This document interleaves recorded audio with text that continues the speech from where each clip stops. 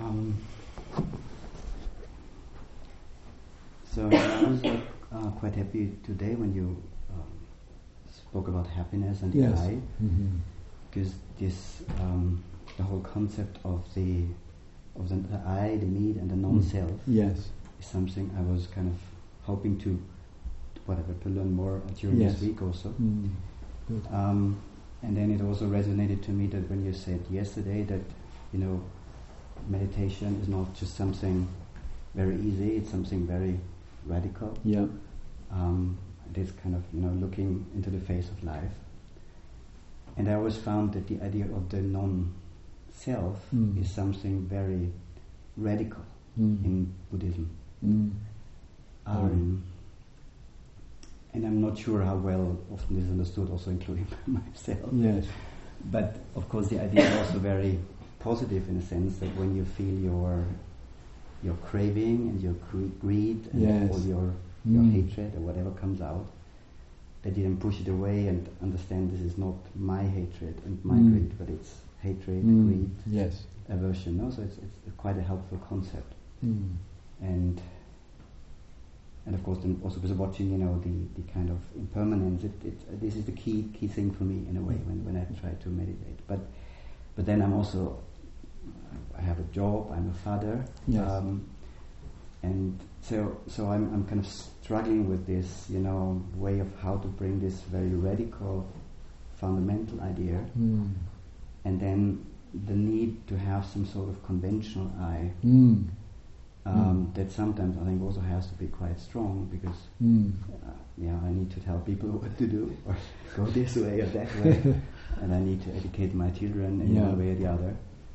So for this I need to have convictions or ideas or be able to argue for something, sometimes be strict. So that's something I would like to discuss a little more. It is, as you said, that the questioning of the I, the my, the looking and exploration into it, the willingness to question the whole construct of the self, the use of the language of non-self is genuinely radical. It's a challenge to so much of what we have carefully constructed about ourself. And the teachings and the meditations, the reflections and the dynamics, the dialogues, are a willingness to question what appears to be initially self-evident. It is not a teaching of annihilation or negation of I. The teachings stay faithful and true to a middle way. It's not the teachings of no I, no my, no self. It's not a teaching which on the other extreme affirms there is an I, there is a self, there is a my. It's the challenge of experience and exploration is to find some middle ground here. You came to two aspects, more than two, but I'll just take for a moment and then I'll ask you a few questions. The first one, the self in its most problematic expression shows itself in what the Buddha referred to as the fires of the mind, the greed, the wanting with the dependency on getting what I want, like I spoke to. The blame and the anger and the negativity, the fears and the confusions and the delusions, the fires of the mind, as they're referred to. And in those states, with all the anxiety, worry, insecurity, doubt, the putting oneself up, putting oneself down, in the middle of all that there is the I, right in the thick of it. and the I gets wrapped around all these problematic mind states and all the reaction that can go with it. So part of the exploration and practice is certainly reducing the I and the my in the world of these fires of the mind.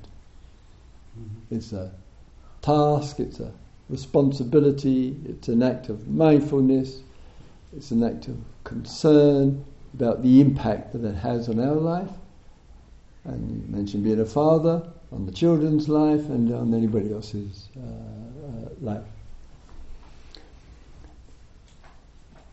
Does it require, the question now, you then switched over, so to speak, to, I can't remember the language, but, I am a father, that sticks in the mind. And I have children, and there's the education, and something like I have to have a strong I. And I have a job, so. And I have a job, exactly, the full catastrophe. So there is the worker, the father, the husband, all of that process going on. Is it about having a strong I? Is that what's... What is a strong I? I think it was the word that you used. Yeah, I think I did. Yeah, you did. Well, that's why I asked my question. I guess it is sometimes.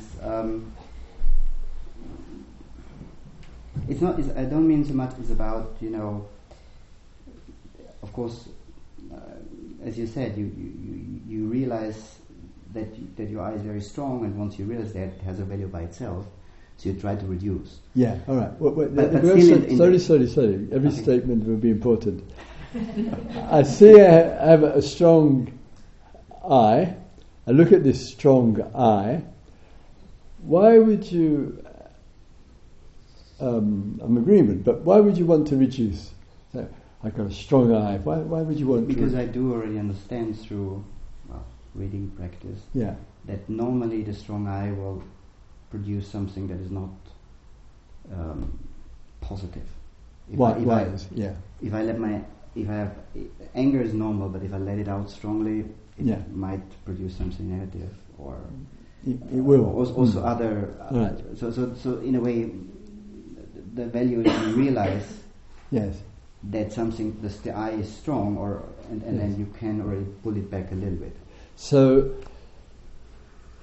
a strong I can manifest itself in the wanting, wanting my own way. Yeah. It can manifest a strong I in blocking the opportunity to listen to another. This is my opinion, and I'm right. Yes. There, and a strong I can give a sense of self-importance over and above others. Is the alternative to a strong I a weak I? It's not really good alternative. No, I agree. All right. So I got a strong I there. My kids tell me, and my whatever they may or may not, but or I just feel it in myself. I'm coming over too strong. I've got to discipline. Was that word discipline used? I didn't use it. No, all right, lucky. So I have to educate my kids, etc. So what is the alternative between a strong I, which could bring a reaction from others, and a weak I, in which others walk over you, take no notice of you, because they think, oh, you're so weak. Is there any alternative between a strong I and a weak I? I guess it's a self-reflective I. A self-reflective I. All right. What would be, fair enough, what would be an expression or a language where you self-reflect, or you reflect on the I, or either strong or weak. How would that show itself? What would be the confirmation this is what you're engaged in? Because the idea, as I say, of a strong or weak I, it's dukkha, it's unsatisfactory, no good for anybody, not you nor anybody else, and one wants to engage in some reflection. What would it be?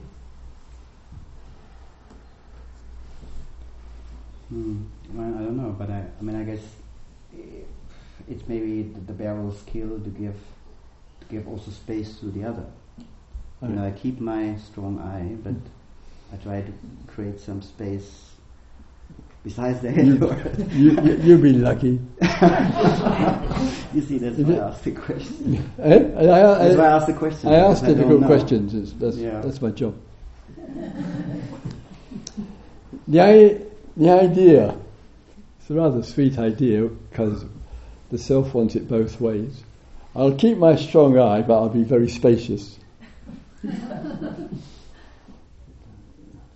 That's having your cake and eating it, isn't it? Yeah. So I'm still with the same question. What is a way of relating to life, in this case yourself and other, which is not about the self, the I, being maybe the common nature that I think. Pardon? The common nature that we all have, the all right, same it's a good start. eyes, all right. And that. No, go on. Yeah. Not everybody has a strong I have to say. But what would be an expression of a common nature? So instead of the I this way or that way, what confirms to you a common nature of you with the others in front of you? Family, kids, friends, the Sangha of practitioners, whoever. It's maybe the empathy for our human condition, that we're all in the same boat with the same condition that we're. Yes. I mentioned Danjan Buddhadasa today. He would start off his talks with a great statement of empathy. Dear brothers and sisters in birth, aging, pain and death. Pretty clear. Something to be shared. No, that's true, but that's for me the macro level, of this pain, death, suffering. Yeah. That we all share this. I think that's why it's at a macro level so clear. Okay. That the non-self is such a strong. Yes. But at the very practical, day-to-day level, this is where my struggle. All right. I mean, I'm struggling everywhere, but no. This is where the question was. It's genuinely valid. So we might have to go from the personal language, the I and the my, to a more impersonal language, empathy might express that. But some kind of wisdom with life, in which the temperature, hot or cold, so to speak, with the I and the my, is less significant, and a greater interest in finding a wisdom with this life. What contributes to finding a wisdom rather than the preservation of some kind of I? What can give you some support to the finding of wisdom in the face of situations?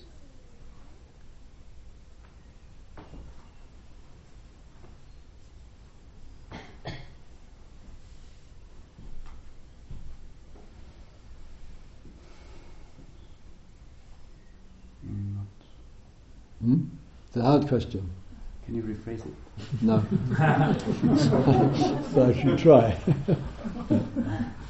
What can help me to find wisdom? Yeah, to find wisdom. So there's less focus on this world of I and my, all that goes along with it. And therefore, you could take something important to you. You could take your kids. You could take yourself, or you could take the work situation. And sometimes we have a picture and image of how we should be. We have an image, a picture. And this image and picture that we have may not be supportive to the situation. Strong eye, weak eye, etc., etc. So say, okay, I don't want to live in a picture view of myself and how I should be. If I don't want to live like that, what way can I find another way of being?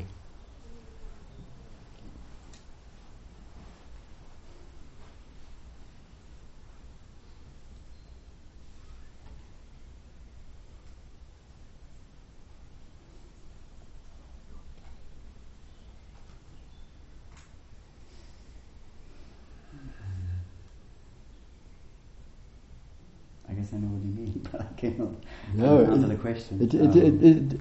In a way, sometimes, particularly with these kind of questions, they are not easy. No intention of asking easy questions anyway. It's the kind of movement that is going on inside. Though in the asking of the question, I am curious with the response, obviously. Sometimes the most valid response is, I don't know. Period. I don't know. And that I don't know, I don't know, is as profound a response as any other. It's got tremendous potential with it. The eye doesn't know. How could it know? It's not there.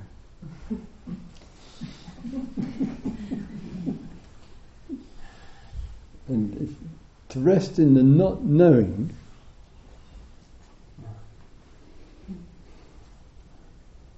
is important. We have to learn to love this not knowing.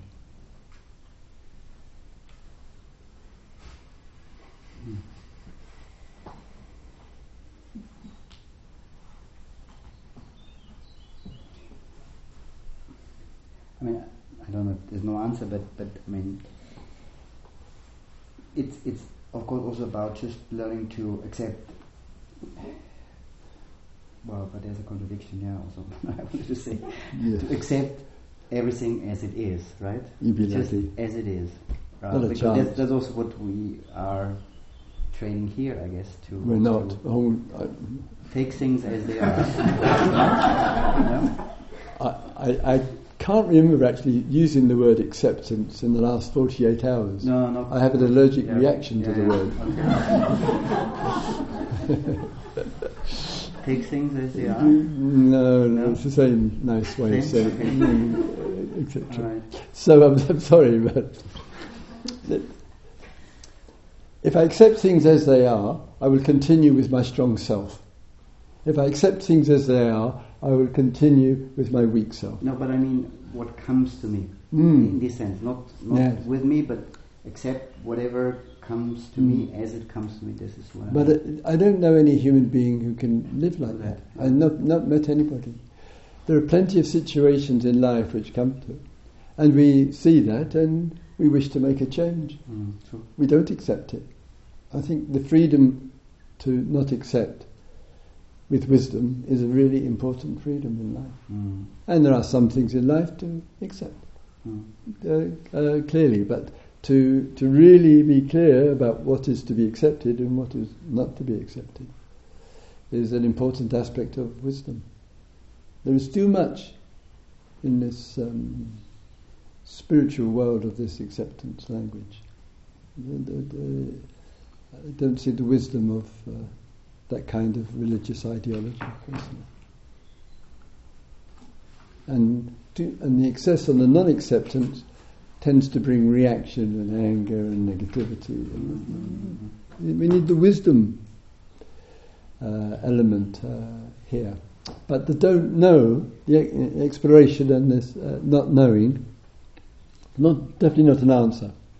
But it might just generate a space and the receptivity as something to move and come through the being.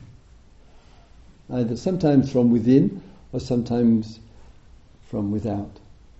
Like we just heard with the good speaker just previously. She's reading something, there's a receptivity or hearing, I can't remember, and it just touches. And it raises a deep question about awakening and suffering. Okay? All right. Thank you. Okay. I'll give a short reflection at the end of this.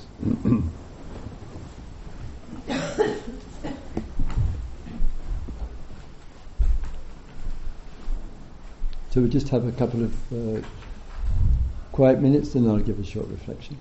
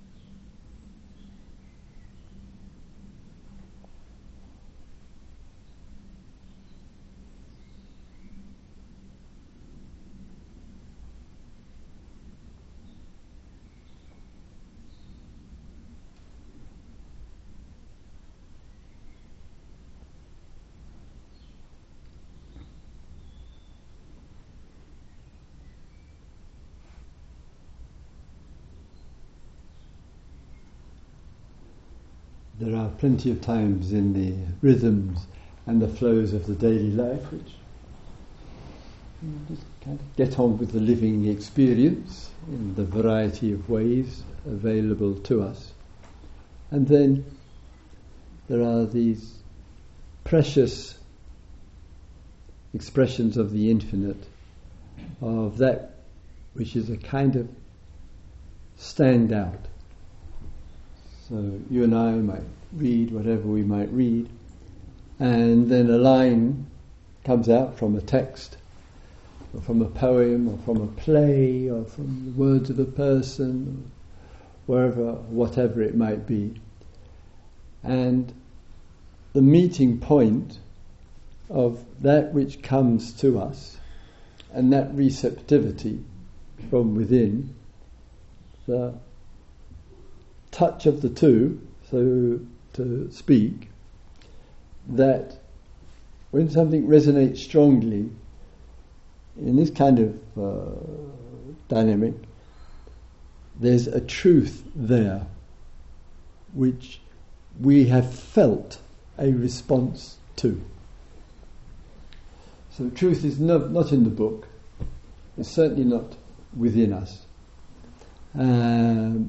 But there are situations where conditions come together and something stands out, and in some way or other we kind of have a sense, as the person said, of seeing the truth of it.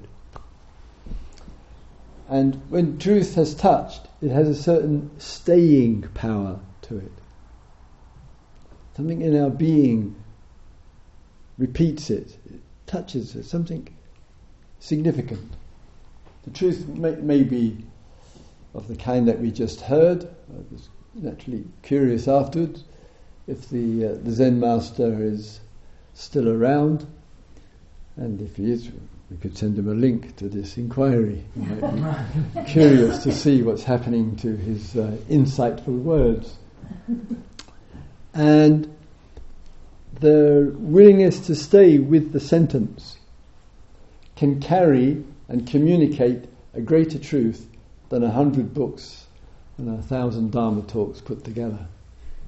Sometimes it's just in the small that something bigger gets revealed to us there.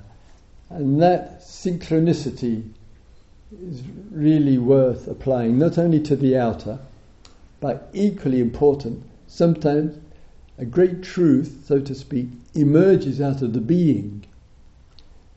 We didn't think it up, we didn't imagine it, we couldn't work it out, but something out of it just comes. It sometimes is a surprise to ourselves, let alone anybody else. And in its emergence, some truth has come. And those insights or realizations from without, from within, or both, can really set a whole fresh priority with the life. And the best of truth, as we were hearing, it points to a certain transcendence of the ordinary. Dharma teachings are deeply interested in this transcendent. Gate, gate, paragate, parasamgate. Gone to the beyond. I don't mean some airy-fairy place up in there. It's that there's the ordinariness of life. There's some suffering in life. There's the wish to be healed from that suffering and the precious work that people will do with regard to that. And then a single sentence comes about awakening and waking up, which is beyond it. It's not distance from, but it's above it, it's beyond it in some way or other. And these lines and sentences can remind us that there is more to life than my self-existence, my story, events in my life. Much more to life, and sometimes we need the poetic utterance. We need the word, we need the silence to remind us of something bigger than this little frame called I and my. And that transcendence puts the life into perspective, and if it puts the life into perspective, it puts our death into it as well. There are times as well, as we listened with the this world of our I,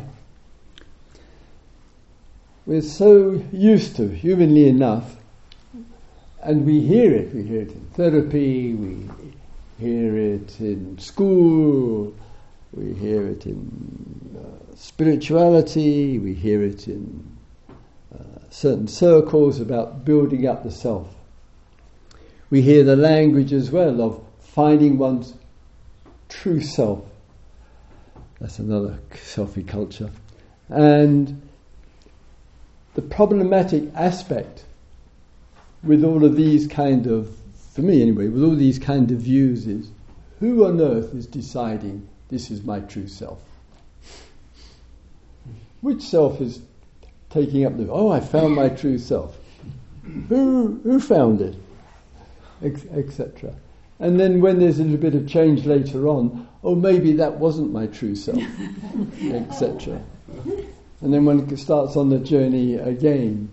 But then who's also starting on the journey? Which self is that? Helpful one or an unhelpful one? I mean, it's a circle.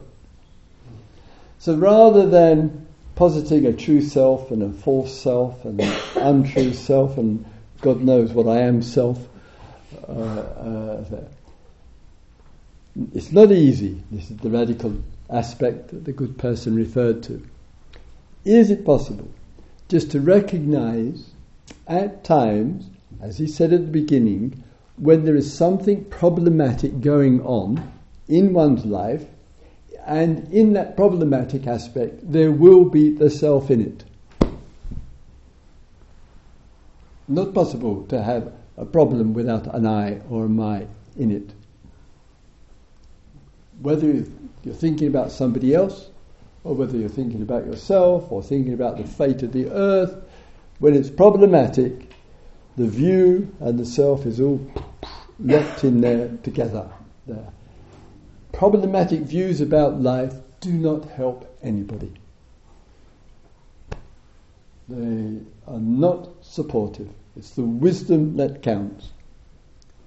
And it isn't empathy when somebody relates a painful story to us. And then we say, "Oh, I know how you feel.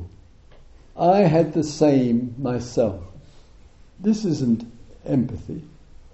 Unfortunately, this kind of view does nothing to support the person. And sometimes the one who says, "Oh, I know how you feel," they start telling their story. And the empathy is really gone then, because they can't be bothered to listen to the person who is suffering because they got their similar story to tell. Empathy is the story getting out of the way so we can listen, so we can ask, so we can love, so we can forget ourself. And when we forget ourselves, we can listen. And when we can listen, we can find empathy. And when the appropriate times when we speak about ourselves, when we share our story, we want to make sure, as much as we can, that the listener is actually interested. Sometimes we are so keen to tell the story over the cappuccino, over the evening meal with the family, or whatever it might be, and we are so engrossed we don't notice that the person is yawning, looking at their watch every 2 or 3 minutes, checking their text messages, because we're in our story. So the mindfulness or the awareness needs to be bigger than the story. It needs to include the other. Only once, maybe twice, but certainly, if I may say, off the subject here a little, I think only once do I ever remember falling asleep in an interview.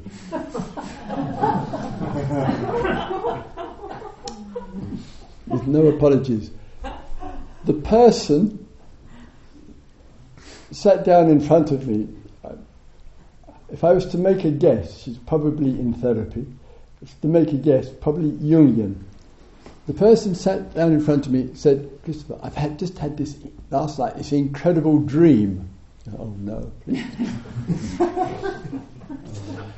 and I really have to share it with you. Oh no, please. And then the person is going into the detail of their dream. And I'm going, yes, yes, interesting. Interesting is the English word for this is the most boring thing I've ever listened to. But we can't say that, we're English, so we say interesting. Just remember, if you go to England, you hear the word interesting, you know what the underlying meaning of it is. And then she went, oh. And I went, yes. And then she said, "Am I putting you to sleep?" Yes. Why not? So there's the place for the story. Of course, human stories are precious and lovely and interesting, but not at the expense. Not so the self is so lost in the story, we can't see outside the story, in this case to the other. And as asking just finally that not easy question, the Buddha's first discourse was on this theme of the problem of constantly trying to build up the self on the one side and going to the other extreme of constantly putting oneself down, and how we swing between these two extremes, and therefore can we find some middle way which is not about building the self up nor putting ourselves down. It generally, as the person expressed there, quite difficult to find a language which kind of communicates that in some way or other.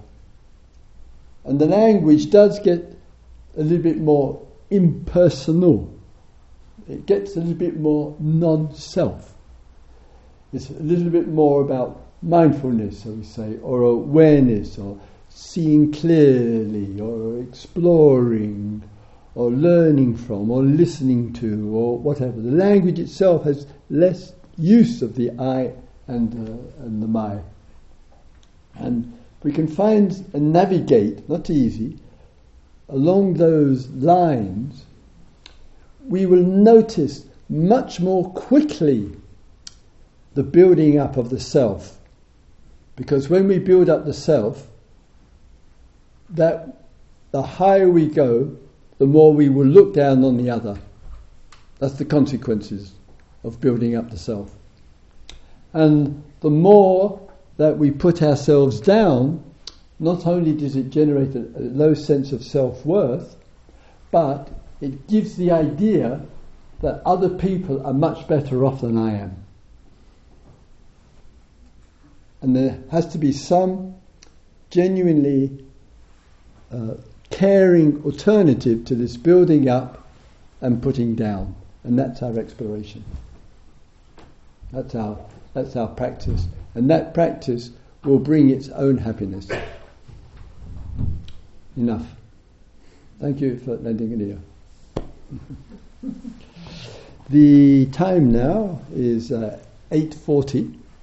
Our dear bell ringer would kindly ring the bell in 20 minutes' time. And then at 9:05 through till 9:30, we'll have the silent sitting together. Thank you, and thank you for the 2 contributions.